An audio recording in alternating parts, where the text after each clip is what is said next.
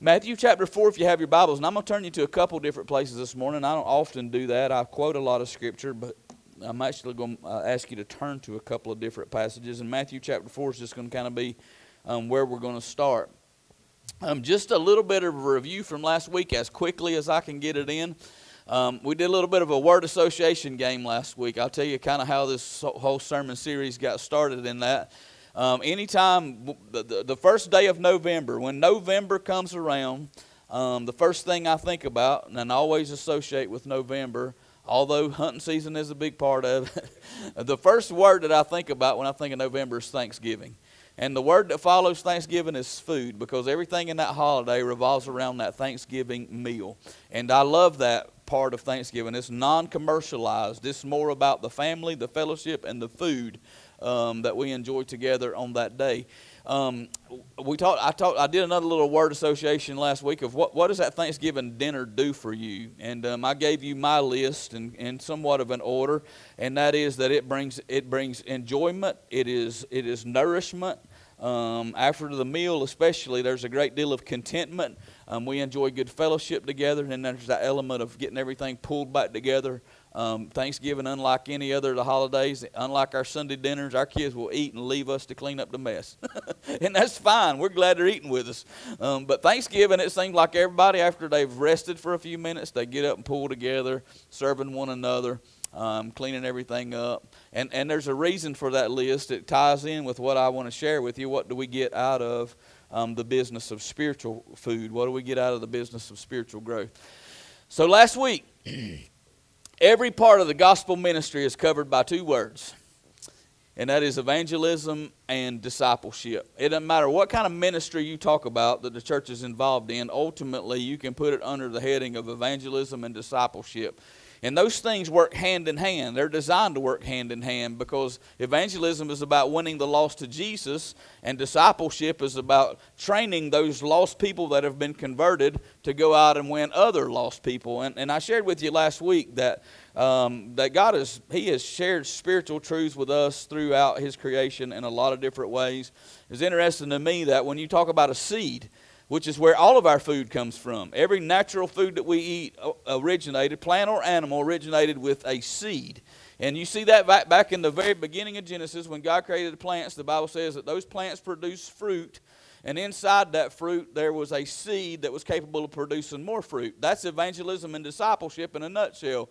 When you're born again, the Lord Jesus Christ plants His seed, the incorruptible seed of the Word of God, in your heart, and in that seed there's the capacity to bring forth fruit and make other seed, and that's the whole circle of evangelism and discipleship. That's what we are. The fruit of the righteous, the Bible says, is a tree of life. And he that winneth souls is wise. The fruit of righteousness, that's the fruit of our life, is a tree of life. It brings life. It brings that incorruptible seed of the Word of God can be scattered across this world. So, disciples are made. It's not enough just to be a convert. We need to become a disciple. And disciples are made by having a regular diet of spiritual food. Disciples are made from a regular diet of spiritual food. This is all review, but I want you to understand that I believe the Lord has hidden His plan even in our digestive processes. Our spiritual life, our spiritual vitality, we live, we survive, we thrive because we eat, because we get nourishment, because we ingest things to fuel our bodies so that it can go and do what it's been called to do. Well, the spiritual digestive process is just like the physical process. We ingest food. We digest food. We then assimilate that food. That's what drives us. That's what motivates us. That's what moves us. And then the last part, and this is going to be a fun study, and I'm not going to get in depth and get gross about it, I promise you. But whatever our body can't use, we get rid of it. We get rid of it. The egestion, that's the last part of, and you can't, if you stop that process, you'll get in trouble in a hurry. We got to follow that order. And there are things in our life spiritually that as we grow in the grace and knowledge of the Lord Jesus Christ, that it may have been profitable for us at one time, but it'll be something that He's called us to lay aside. And there's some interesting passages of Scripture about that. So back to where we started last week when we talked about ingestion, a healthy spiritual diet. and this is important, I'm going to say this over and over, it begins, continues, and finishes with eating the bread of life, who is the Lord Jesus Christ. Everything about our lives is about Jesus, all right? Everything about this book is about Jesus, from beginning to end. Now, you can divide it up into all kind of categories, but if you leave Jesus out of it, you're going to have a mess on your hands. Jesus is the bread of life. We ingest him to find eternal life. And when you talk about ingesting food, ingesting who Jesus is, what he has done and what he has said to us and said for us, that's what that's the whole business of believing. Feasting on who Jesus is, feasting on what Jesus did, and feasting on what Jesus has said to us and for us. But it all goes back to our faith in Christ is the reason for everything else. Everything that follows. It begins with him, it continues with him, it ends with him. Jesus is first, foremost, and final in all of our theology. So when he said that we are to eat the bread of life and that we would have everlasting life. So that's where it begins. But ingesting is about believing. You go back to the whole story again, and I won't preach it again, I promise you. But when he said, eat my flesh and drink my blood, if you eat my flesh and drink my blood, you have everlasting life. It's not about the communion table. It's not about the body and blood of the communion table becoming the actual body and blood of the Lord Jesus Christ. He made it very clear in that passage of Scripture that if you believe in him, that you have everlasting life. That's the message throughout the Gospel of John, that if you believe, you have everlasting life. So ingesting, believing who Jesus is, what he did, and what he said, is simply having faith in him, feasting on that faith that we have in Christ. But that's not where it stops. The digestive process goes from ingesting food to digesting food, and some of the medical manuals use the word absorption to just differentiate from when you say digestive process, and then you put number 2 as digestion. Some people just use the word absorbing or absorption. You eat the food and then your body absorbs it. It is nourished. It provides nutrition from that, which in turn provides energy. I'll get into a little bit more of that. But when we talk about digestion, what we're talking about is understanding. It's pretty simple to be saved, all right? The Bible did not make it hard for people to be saved. For whosoever believeth in him, God sent his Son into the world. Whosoever believeth in him should not perish but have everlasting life. If you confess with your mouth the Lord Jesus, believe in thine heart that God is raised from the dead, thou shalt be saved. That's all it takes. That's what it takes to be saved. You believe in who Jesus is. You believe in what Jesus did. You believe in what Jesus said regarding salvation, and you are saved. All right? You have everlasting life. But that's not where it stops at. We want to grow in our relationship with the Lord Jesus Christ. We want to become disciples. And so digestion is about understanding more about who Jesus is, more about what Jesus did, and certainly more about what Jesus said. So last week we started with this premise of let's eat. And the first thing that we eat is the bread of life. But then next thing we need to do in this spiritually digestive process is get to the milk and the meat. Jesus said in Matthew chapter 4, verse 4, that man does not live by bread alone, but by every word that proceeds out of the mouth of God. After 40 days of fasting, he was led away into the wilderness to be tempted of the enemy. And every time Satan tempted Jesus, Jesus came back at him. He counteracted him. He contradicted him. He put a stop to the temptation by quoting to him the word of God. And the first thing that Jesus said in this temptation is that man doesn't live by bread alone, but by every word that proceedeth out of the mouth of God. So digestion is about absorbing the Word of God into our life so that we might learn more about Jesus, who he is, what he did, and what he said. Interesting verse at the end of John chapter 6 that we looked at last week. To grow in the grace and knowledge of the Lord Jesus Christ, we have to digest and absorb the Word of God. In John chapter 6, verse 63, Jesus used the word quickeneth. He said it is the Spirit. He's telling these folks that what I just talked to you about is not cannibalism. I'm speaking to you spiritual words. I'm speaking to you physical words to illustrate spiritual truth. And what he said is that the words that I speak to you are spirit, and they are life-giving. But he used the word quickeneth. He said it is the Spirit that quickeneth, the flesh profiteth nothing. I looked that word quickeneth up, and most of the time it means giveth life. But one of my favorite definitions of that word is that it arouses and invigorates us. And so when we ingest the Lord Jesus Christ and we begin to digest what His Word says to us about Him, about us, and what He expects of it, it gives us, it invigorates us, it arouses us. His digested words awaken us. The more you understand who Jesus is, the more you understand what Jesus did by your understanding of the Word of God, the more aroused and invigorated you'll be to go out and be His disciple. So, I'm trying to preach fast, but listen, what happens when you truly begin to digest the Word of God? I mean, we are believers. We know who Jesus is and what He did, and we've accepted that by faith. But what happens when you really begin to understand, when you begin to digest those truths of God's Word? It changes who you are. From the inside out, it changes who we are, and it changes what we do. It feeds us, it fuels us, and it fills the spiritual voids that exist in our life. I've used this illustration before. When you get saved, you got all of the Holy Spirit that you're ever going to get. He's not divided up into little bitty pieces. You get all of the Holy Spirit. But as you grow in the grace and knowledge of the Lord Jesus Christ, as you begin to digest His Word, you give the Holy Spirit more of you. And as you begin to surrender different portions of your life, you're filled then with that Word of God.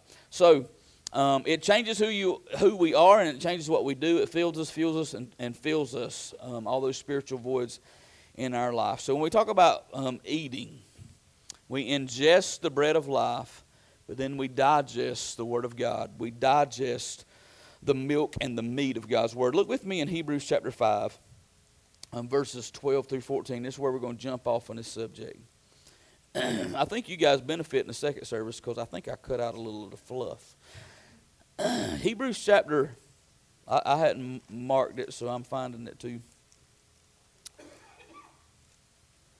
Hebrews chapter number 5. Look with me at verse 12. And he's writing to people. Listen, the book of Hebrews got 5 very serious warnings in it, and it's about people who are beginning to turn away from Jesus, who are beginning to trust other things, who are beginning to go back to Judaism, to go back to the law. There are 5 really stern warnings in the book of Hebrews. And this is one of those passages of Scripture that Paul uses to help people avoid that falling away, to help keep them from falling. And he uses some terms here that I want to just point to and talk about for a few minutes. He said, for the time you ought to be teachers, you have need that one teach you again, which be the first principles of the oracles of God, and are become such as have need of milk, and not of strong meat. For everyone that useth milk is unskillful in the word of righteousness, for he is a babe. But strong meat belongeth to them that are of full age, even those who by reason of use have their senses exercised to discern both good and evil. So we ingest the bread of life by faith. We believe in the Lord Jesus Christ by faith, and we're saved. What next? What's next? We digest the milk and the meat of His Word. We digest the milk and the meat of His Word. 1 Peter chapter 2, verses 2 and 3. Peter tells the people that he's writing to that as newborn babes, they are to desire the sincere milk of the Word, that they may grow thereby. And verse 3 says, if so be you have tasted that the Lord is gracious. Now, I think that third verse is pointing to our salvation. If you have tasted, if so be that you have tasted that the Lord is gracious to you, that you have been saved, that you have been born again, that you have trusted Jesus and received eternal life by His presence in you. If you've done that, then the next thing that you need to do is, like a child, like a newborn babe, you are to desire the sincere milk of the Word. Now, I have all ideas that when those original readers of Peter's words, when they read that statement, they understood that Peter is talking about a baby at his mother's breast. I'm sure they probably drank cow milk and some goat milk, but ultimately, when you talked about a newborn babe and the ingesting of milk, it was at his mother's breast. And I just did a little bit of a research, and I'm not a doctor, I'm not a nutritionist, I'm certainly not a dietitian, or I'd be in better shape than I am. But if you just look up breast milk, there are some words that immediately will pop up, and the first that it is nutritious. That it is the most nutritious food that you can feed a newborn baby. And it is nutritious in the sense that it is easy for them to digest and easy for them to get into their body systems. I found this interesting myself because I love how physical realities illustrate spiritual truths. And one of the things it said about breast milk is that the digestive system in a baby is pretty tender. And it can't take anything really strong. And a mother's breast milk changes as the baby grows. But that very early diet, I think they call it colostrum or something like that, it is essentially designed, first of all, to help strengthen that baby's digestive system. Now, it strengthens all the systems. It strengthens the baby's skeletal system. It helps in its brain formation.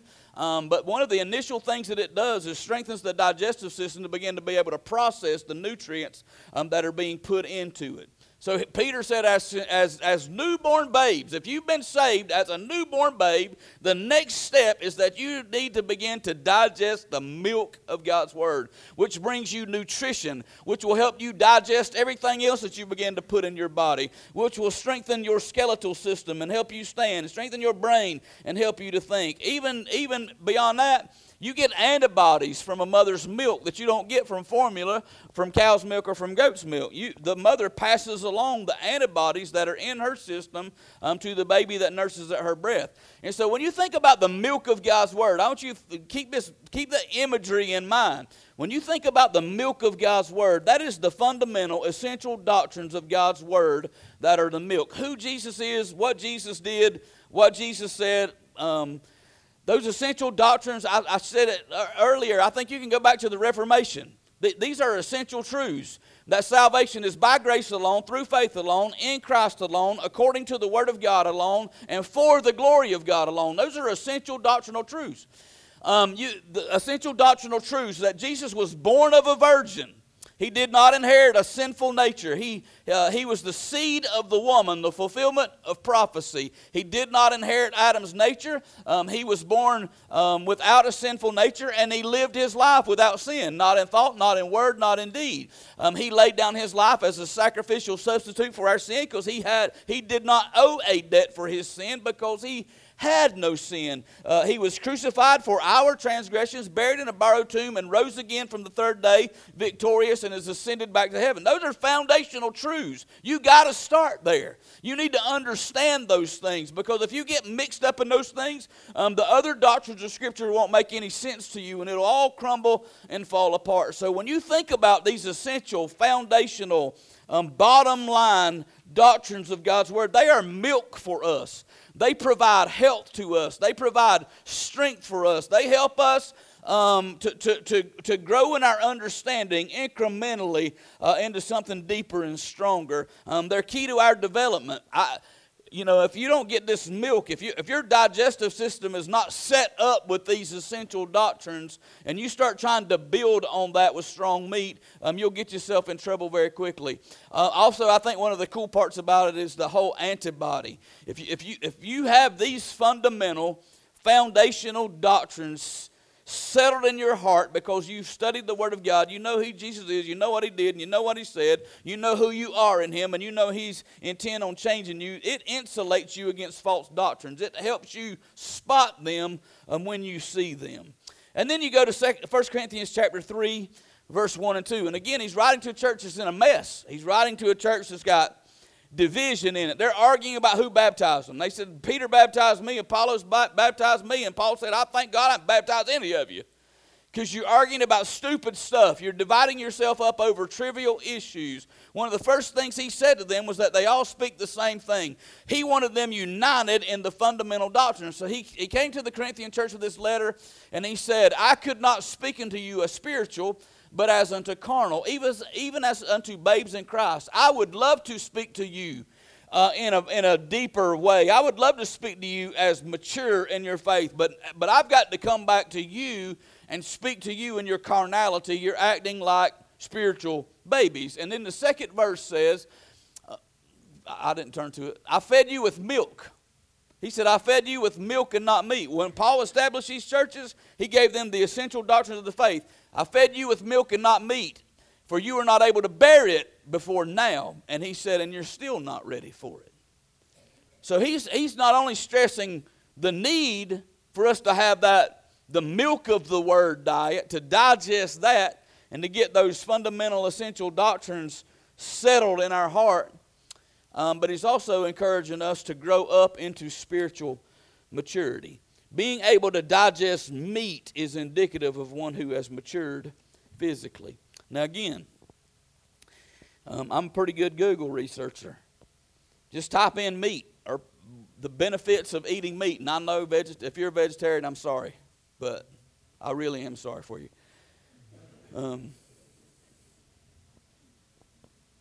Maybe we were all originally vegetarians, but we ain't now. I ain't.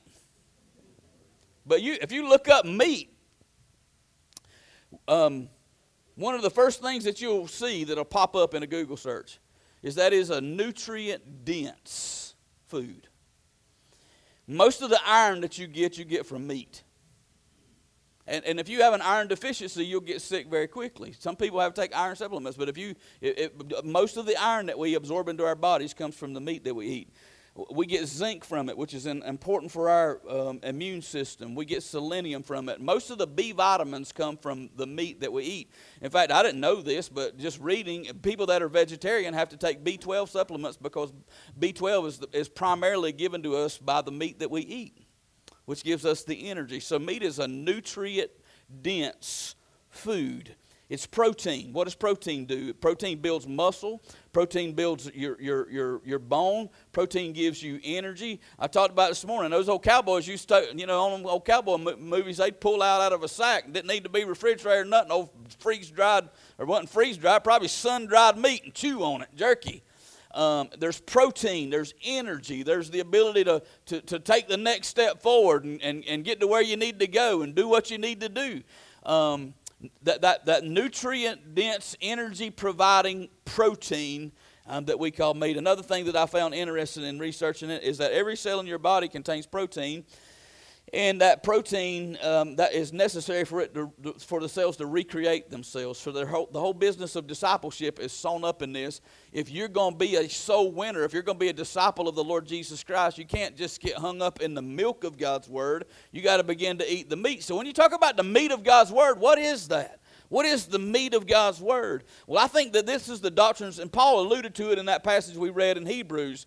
When you talk about the meat of God's Word, that's about the practical righteousness. We know that when we trust Christ as our personal Savior, that He gives us His righteousness and we stand before God justified. But it goes beyond that because Jesus talks to us about how we live our lives, about what's expected of us to be the light of the world and the salt of the earth. So that business of practical righteousness, you've been justified by believing in Jesus, but what about being sanctified? What about growing up and beginning to look like Jesus? What about growing up and beginning to think like Jesus? What about growing up and beginning to speak like Jesus? That's practical righteousness. That's the doctrine of sanctification. That is personal holiness because the Bible tells us to be holy because He is holy. So when you speak of when you speak of eating meat, that is to gain the spiritual maturity that you need, that'll give you the ability to not only win converts to Christ, but also to help make other disciples, to teach them how to grow in their relationship with God. So, one fundamental difference, and I know there's a lot of difference in milk and meat, but just stick with me for a minute. I've been thinking about this for weeks now, but one fundamental difference in milk and meat, and even when you look at it from the perspective of it being spiritual food, is that milk is usually most often delivered, especially if you're talking about a baby and a mother. The milk is delivered by another person. And I understand this. When people get saved, they need somebody to come along beside them and show them the essentials of salvation. Am I right? I mean, I grew up in a Christian home. So I learned all the essential, fundamental, foundational doctrines from my mom and daddy. They fed me those things. They put that in me as a child. When people come to me that are new converts or that have never grown in their faith, they were not raised the way I was raised. They don't have the kind of biblical background and heritage that I have, and they come to me and they say, "Preacher, I have a hard time comprehending the Word of God." The first thing that I do is tell them to go read the Gospel of John until they got a pretty good grasp on who Jesus is and on what Jesus did and on what He offers you and how you receive that. Because John's whole Gospel is about believing in Jesus and everything that He did.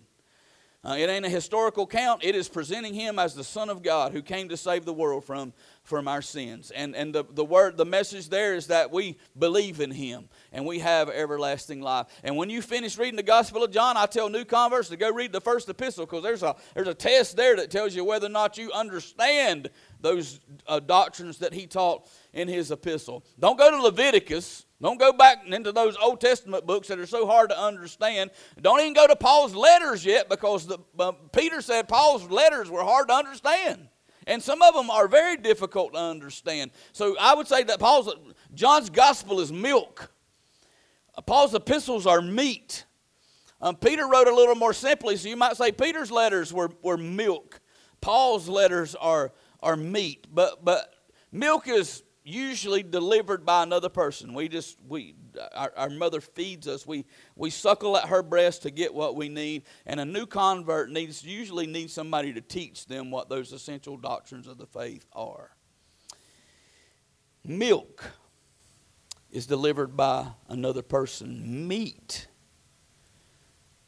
can be delivered by one's own self. Now, if you just give it a little bit of thought, when a baby is introduced to solid food. Now, y'all know how as grandparents are. We're going to introduce some solid food way before you want us to introduce some solid food. And probably way before they should. But if we feel like that baby ain't getting enough to eat, we're going to mash up some green beans. And I know the doctors are a lot stricter on y'all than they used to be, and y'all fuss at us, but you were raised the same way, whether you like it or not. You were spoon-fed mashed up green beans too. But you think about this, when you start moving a baby to solid food, even when you're starting to give them a solid food, you give it to them in little pieces. You don't hand a toddler a hot dog and say, "Here, eat that," do you? You slice and dice that baby, because you know what'll happen if you give a toddler a hot dog? You finna be doing the Heimlich maneuver on the toddler. They don't know how to diet. They don't know how to take that meat in. So we cut it in little bitty pieces for them. By the way, we're doing the same thing in Sunday school, in these little kids' classes. Edward's doing the same thing in children's church, in junior church. Y'all know that little message he gave us the other day with the heart? Serve the Lord with the whole heart. That's good stuff. That's something I can remember. Every time I walk in that room where his little styrofoam thing is, I think about it. Am I giving the Lord my whole heart there? Just a piece of it. You know what Edward's doing when he does that type of stuff? He's giving them little bites.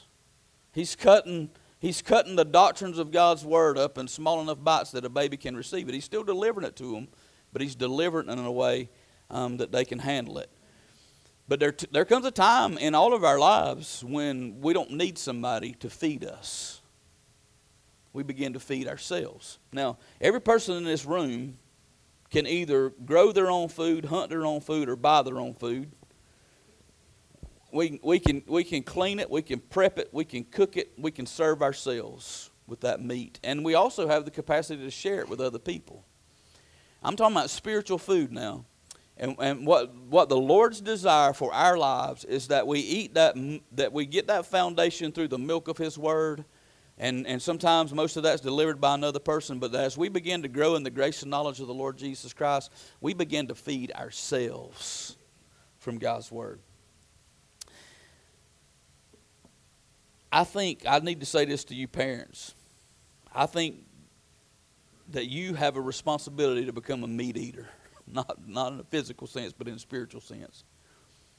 You have a responsibility to develop yourself in the Word of God so that you can help your children be nurtured. Bring up a child in the nurture and admonition of the Lord. And in order for you to disciple them, you've got to grow yourself. And in order for you to grow yourself, you're going to have to learn to feed yourself from God's Word. I'll get back to that in a minute. This is what I believe. That you have to believe on the Lord Jesus Christ in order to be saved. That's the ingestion of who Christ is, what He did and what He said. But you also have to digest the spiritual milk and meat of His Word. Digesting the spiritual milk and meat of His Word is the key to all of us growing up into the likeness and purpose of Christ. Digesting the spiritual milk and meat of God's Word is the key to you and I growing up to look like Jesus and to do what Jesus has called us to do. Amen. Now, see, I know a lot of people in this world who tell me they believe in the Lord Jesus Christ, but that ain't where it stops. Yeah, that's first, that's continual, that's final. Yeah, the bread of life has to come before everything else. But if you really want to dive down and get to know Him and grow in the grace and knowledge of Him, then you have to digest the milk and the meat of His Word. Now, my role as a pastor, according to 1 Peter chapter 5, verse 2, is to feed the flock of God. That's my primary goal. You can have a whole list of responsibilities that I might have as a pastor, but the number one thing God has called me to do is deliver His Word, is to feed you with His Word. When Peter failed, you know, he denied Jesus 3 times, and then Jesus had that fish fry on the shore, and Peter jumped out of the boat because he was naked. You know that story? I don't know why he's fishing naked. I'm going to ask him one day. Maybe he had on something, and John just recorded it that he was naked. But if you remember that story, Jesus asked Peter 3 times if he loved him. You remember that story? Peter, you love me? Lord, you know I love you. Jesus said, feed my sheep. I mean, Peter's getting upset because Jesus, he denied him 3 times. Jesus has given him a chance to redeem himself and affirm him 3 times. And Peter 3 times said, Lord, you know that I love you. And every time Jesus responded with, if you love me like you say you love me, then your responsibility is to feed my sheep. Feed my sheep. Feed my lambs. Feed them the milk. Feed them the meat. Give them what they need to grow into my likeness. And that's what Peter did on the day of Pentecost. The first preacher who stood up and began to feed the sheep was Peter. That's what Peter did in his letters. That's what Peter did in the book of Acts. He's feeding the sheep that God has entrusted them with. Jeremiah chapter 3 verse 15, God said, I'll give you pastors according to my heart, which shall feed you with knowledge and understanding. As I give you the milk and the meat of God's Word, it is to increase your knowledge and understanding of who Jesus is, what Jesus did, and what Jesus expects of us because of what He said. In Jeremiah chapter 23 verse 4, He said, I will set up shepherds over them which shall feed them. And this is the response of the flock. And they shall fear no more, neither be dismayed or confused. Neither shall they be lacking, saith the Lord. You understand that verse says that if I do my job, if God put me here and He called me to feed His sheep, and if I feed you as God has instructed me to feed you, then you're not going to be afraid of the enemy. Then you're not going to be afraid to go out and be a witness. And you're not going to be afraid to be a follower of the Lord Jesus Christ. You're not going to be confused by every wind of doctrine that comes floating by you and you go running after it, and you're going to have what you need. You won't be lacking in anything. You'll be equipped to do whatever God has called you to do. And that's what the Bible says the work of the ministry is to equip the saints to do that work of the ministry. That is the calling of a pastor. My role as a pastor is to feed you the Word, the milk of it and the meat of it. And I do my very best every week. And I know I don't always hit a home run. Y'all ever eat meals? Sometimes you ain't, I eat it, but it ain't real good. Cindy laughs at me because I go in a restaurant and look for something I ain't never ate before. And by the way, if y'all ever want to take Edward out to a nice, iconic restaurant that's got all kind of fancy food, you wasting your time. I took him to the seafood restaurant in Atlanta that everybody talks about. Man, their seafood dishes, they got anything you could ever dream of in there.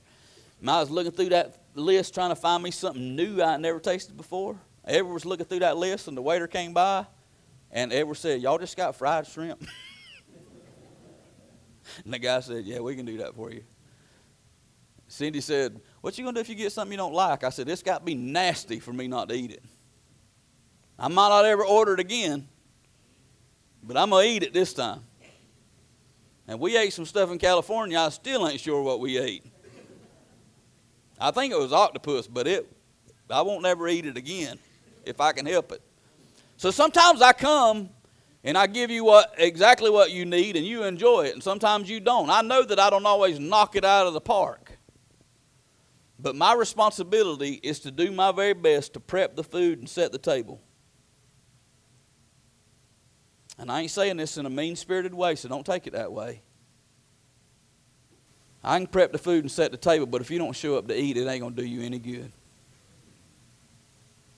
Now, my primary job is to feed the sheep, and the sheep don't show up at feeding time. And see, I know this sometimes, and it ain't that I'm preaching to anybody or at anybody. I just know that there are some Sundays when the Lord's put a word on my heart, because I know when you confide in me, or when I know things that are going on in your life where you're struggling and you're having a hard time, I know that there are some messages sometimes that God has ordained for you to receive, and the enemy makes sure that you don't make it.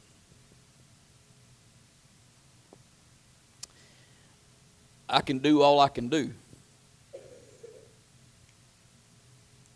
but it won't do you any good if you don't show up to eat. So let me close by just, how many physical meals do you miss in a week? How many? I mean, if honestly, let's be brutally honest. Unless we decide that we fasting for a few days, we're not going to miss too many meals. Physically speaking, we're going to make sure that when we feel a hunger pain coming on, we're going to fill it up. You know what? I think a lot of the feelings that we have that are negative, that are filled with doubt, that bring fear to us, a lot of those things that we feel, those are hunger pains. There is a void in our heart that we need to fill up spiritually.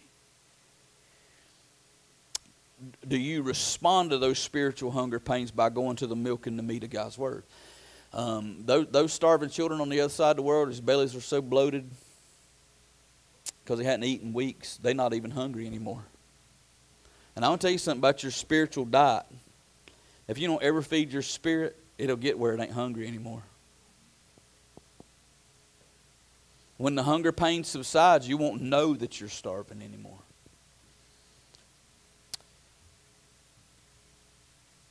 My job is to feed you when you show up. But you also have a responsibility to feed yourself. If you are a born-again, blood-washed child of the living God, and if you've feasted on the milk and you know what those foundational, fundamental doctrines are, then you need to learn to feed yourself. God will give you a steady diet of spiritual truth all week long. I still think there's something important about corporate worship and corporate assembly. But if all that you're getting is what you're getting here on Sunday morning, you're starving spiritually. And it don't matter how well I try to feed you. It'd be like you going to B-Max after church today and then not eating again until next Sunday. It'll give you a sense of fullness for a few hours, and then it's gone. And you're going to need more than that to sustain you through the week. You need to learn to feed yourself. Job is a hero in God's Word. You know what Satan said? Job is just Job because you won't let me touch him. You won't let me afflict him. He's got everything going his way. If you let me do this to him and you let me do that to him, Job will curse you to your face. And Job didn't. God called Job a perfect man. Why was Job able to withstand the kind of assault that he withstood, not only from Satan and the loss of his health and the loss of his wealth and the loss of his family members, and his wife even criticizing him, calling him to curse God and die, and his friends come along to try to comfort him, and all they could do was accuse him of being guilty of some type of sin. And Job never, the Bible said, the end of the book of Job said that with his lips and with his life, Job never sinned against God. How did he do that? Well, there's a verse in Psalm, I didn't give it to Zena, there's a verse in Psalm that says, Thy word have I hidden in mine heart, that I might not, what? Sin against thee. Well, here's what Job said. And Job's making defense of himself to his friends who are making accusations against him. He said, neither have I gone back from the commandment of his lips. He said, I have not failed to keep God's word. Why? Because I have esteemed the words of his mouth more than my necessary food. I have esteemed what God said more important than eating physical food every day. I have taken God's word into my heart so that I would not sin against him. I have digested the milk and the meat. So let me ask you a question. How important is your spiritual growth to you? Are you digesting the milk and the meat of God's word? How important is it to you to grow up into the likeness of Christ? Do you listen to it? Do you hear it? Are you reading it? Are you studying it? Are you meditating on it? That's the only way you're going to grow spiritually. It's the only way you're going to be sanctified. The Bible says that we're sanctified by the washing of his word.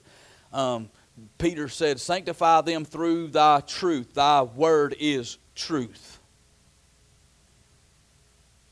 The only way that we grow spiritually is to take God's word and digest it, absorb it into who we are. It don't happen by osmosis. You can't lay your head on your Bible at night and it just drain into you.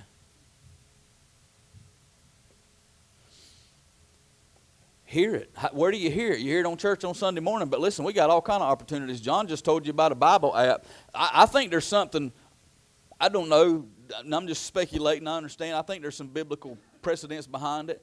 But sometimes I can read the Bible and I'm not hearing things like I should hear it. And I can take that same passage of Scripture and put the audio on and drive down the road with it, play it in my car, and I hit the rewind button. Wait a minute. I heard it. It somehow or another. I've read that thousands of times, but it never moved me like it just moved me. It never spoke to me like it just spoke to me. I think there's some Bible precedents for that in Romans chapter 10, verse 17, that faith comes by hearing, and hearing comes by the word of God. We got to put ourselves, and I think it's important to read it. Don't get me wrong, but sometimes it's the hearing it that impacts us. I think when I read sometimes, and maybe y'all do too, I don't typically read out loud. And you know what happens when you're reading silently? Your mind goes shoom, shoom, shoom. Did you ever do that? I mean, I have to start over sometime. Wait a minute. I don't care what I'm reading. I say, I got to go back to the beginning of this because I'm lost now. But there's something about hearing it that arrests our attention. You get drawn into it. Maybe we ought to start reading it out loud, or at least playing it out loud. Studying it. What does that mean? Meditating on it. Read Psalm chapter 1. Read Psalm chapter 1. Talks to us about what a godly man looks like. That he takes God's word. His counsel is not, he doesn't sit in the seat with sinners or stand in the counsel of the ungodly. But his delight is in the law of God, and in it he doth meditate day and night. And he shall be like a tree planted by rivers of living water, and his fruit, he'll produce fruit, and his leaf will not wither. Now that's my paraphrase. I didn't quote it exactly. But what's the key? Psalm 1, the first psalm, first hymn. The first hymn in the songbook of Israel says, God's word needs to be studied, meditated upon, digested. Then our life will become fruitful. Now, let me say this, and I'm going to read one more passage of Scripture from Isaiah 55, and I'm done. Here's what I'm afraid that we do with our spiritual food sometimes. We do the same thing with our spiritual food that we do with our physical food. We eat more than we can digest. I did that last night. Cindy brought me, I told her to get me a Firehouse sub. She got me one of them big long ones. Turkey bacon ranch. I think they put more meat on this one than they've been putting, because every time I try to bite it from the end, meat squish out the sides. And so I ate it down the side. And I ate that first half, and I thought, man, that was good. Because I didn't eat lunch yesterday. I have no excuse for it. I just didn't eat lunch. And actually, we ate an early breakfast is what we did. I came home from hunting, and I cooked grits and eggs and bacon. But that was gone by 6 o'clock. And it's 7:30, 8 o'clock now. So I'm about famished. And I ate that first half, and I'm like, man, that was good. I hit the spot. And I looked at that second half and said, I'm finna eat that too. And I ate that, and that's Cindy what I said. I shouldn't have ate that last half. Because now I'm miserable. Because now my body is working overtime trying to digest everything I just packed in it. And I'm going to tell you something. We do the same thing. I run into people sometimes. I make it a habit to read 10 chapters a day. What'd you get out of it? Tell me what you read. Maybe y'all better than me. But I love our Sunday school lessons because they usually give us 3 or 4 or 5 verses, 10, 12 at the most. I read them every morning, and I ask God to speak to me from that passage of Scripture. My daily devotional, I'll pull out whatever verse I feel like God spoke to me the most from and just share with you what God shared with me. So I would encourage you. I don't care where you find your source from. Get you a daily Bible reading guide and read that portion and ask God to speak to you from that portion. You don't have to break down every verse. Just use the verse that spoke to you. I promise God will use that verse in your life that day or let you use it in the life of somebody else to be an encouragement to them. You'll be amazed at what sticks with you even when you ain't trying to get it to stick with you. That's what absorbing the Word of God will do for you.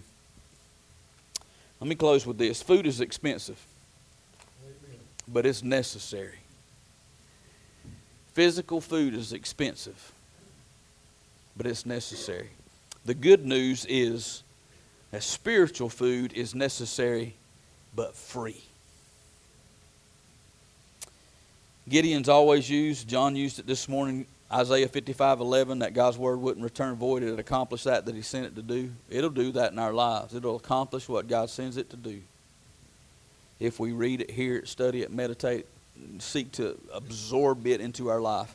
But listen to what Isaiah 55 verse 1 says. Ho, everyone that thirsteth, come ye to the waters. He that hath no money, come ye buy and eat. Yea, come buy wine and milk without money and without price. Wherefore do you spend money for that which is not bread, and your labor for that which satisfieth not? Hearken diligently unto me, and eat ye that which is good, and let your soul delight itself in fatness. If you digest the Word of God, the milk and the meat, it will make your soul fat. I'm telling you, a fat soul is prettier than a fat body. It's better for you, I should say, because I don't think I look horrible, but the Bible speaks highly of a fat soul, all right? I ain't so sure it means the same thing for our bodies, but it's good for us to delight ourselves in the Word of God, to enjoy its sweetness, to meditate on its promises, to apply its principles. It'll make us more like Jesus. Digesting the spiritual milk and meat is the key to us growing up into the likeness of Christ. Let's stand together. Lord, we love you and we thank you for your love for us, and we thank you for giving us your word. If it were not for this word, Lord, most of us would have never known anything about Jesus. There are people on the other side of the world who have not heard the name of Jesus because they've never been exposed to a Christian and they've never been exposed to a Bible. The very least we can do is put the Bible in their hands. Let them read the good news for themselves. But I pray, Lord, that you'd help us to understand that even though our faith, it begins and continues and finishes with who Jesus is and what Jesus did and what Jesus said, it's all about the bread of life, that we can go deeper and that we can grow stronger by taking the milk and the meat of your word into our lives and letting it saturate us from top to bottom. filling every spiritual void that exists there, fueling us to go out and be who you've called us to be, to equip us to do every good work. That's what the Word says about itself. It equips us. And so help us, Lord. Make up our mind today that we're not just going to believe in Jesus, but that we're going to begin to digest this Word. Lord, I pray if there's one here this morning that's not saved, they'd start this morning with the bread of life. They'd start this morning simply by believing that they're a sinner that cannot save themselves, and that they would trust completely and fully in Jesus and what He's done for them. Lord, I pray for us all as Christians to grow so that we might be better disciples, so that we might lead others to you. I pray you just add your blessing to this invitation, do whatever you want to do, and we'll give you glory for it. In Jesus' name we pray. Amen.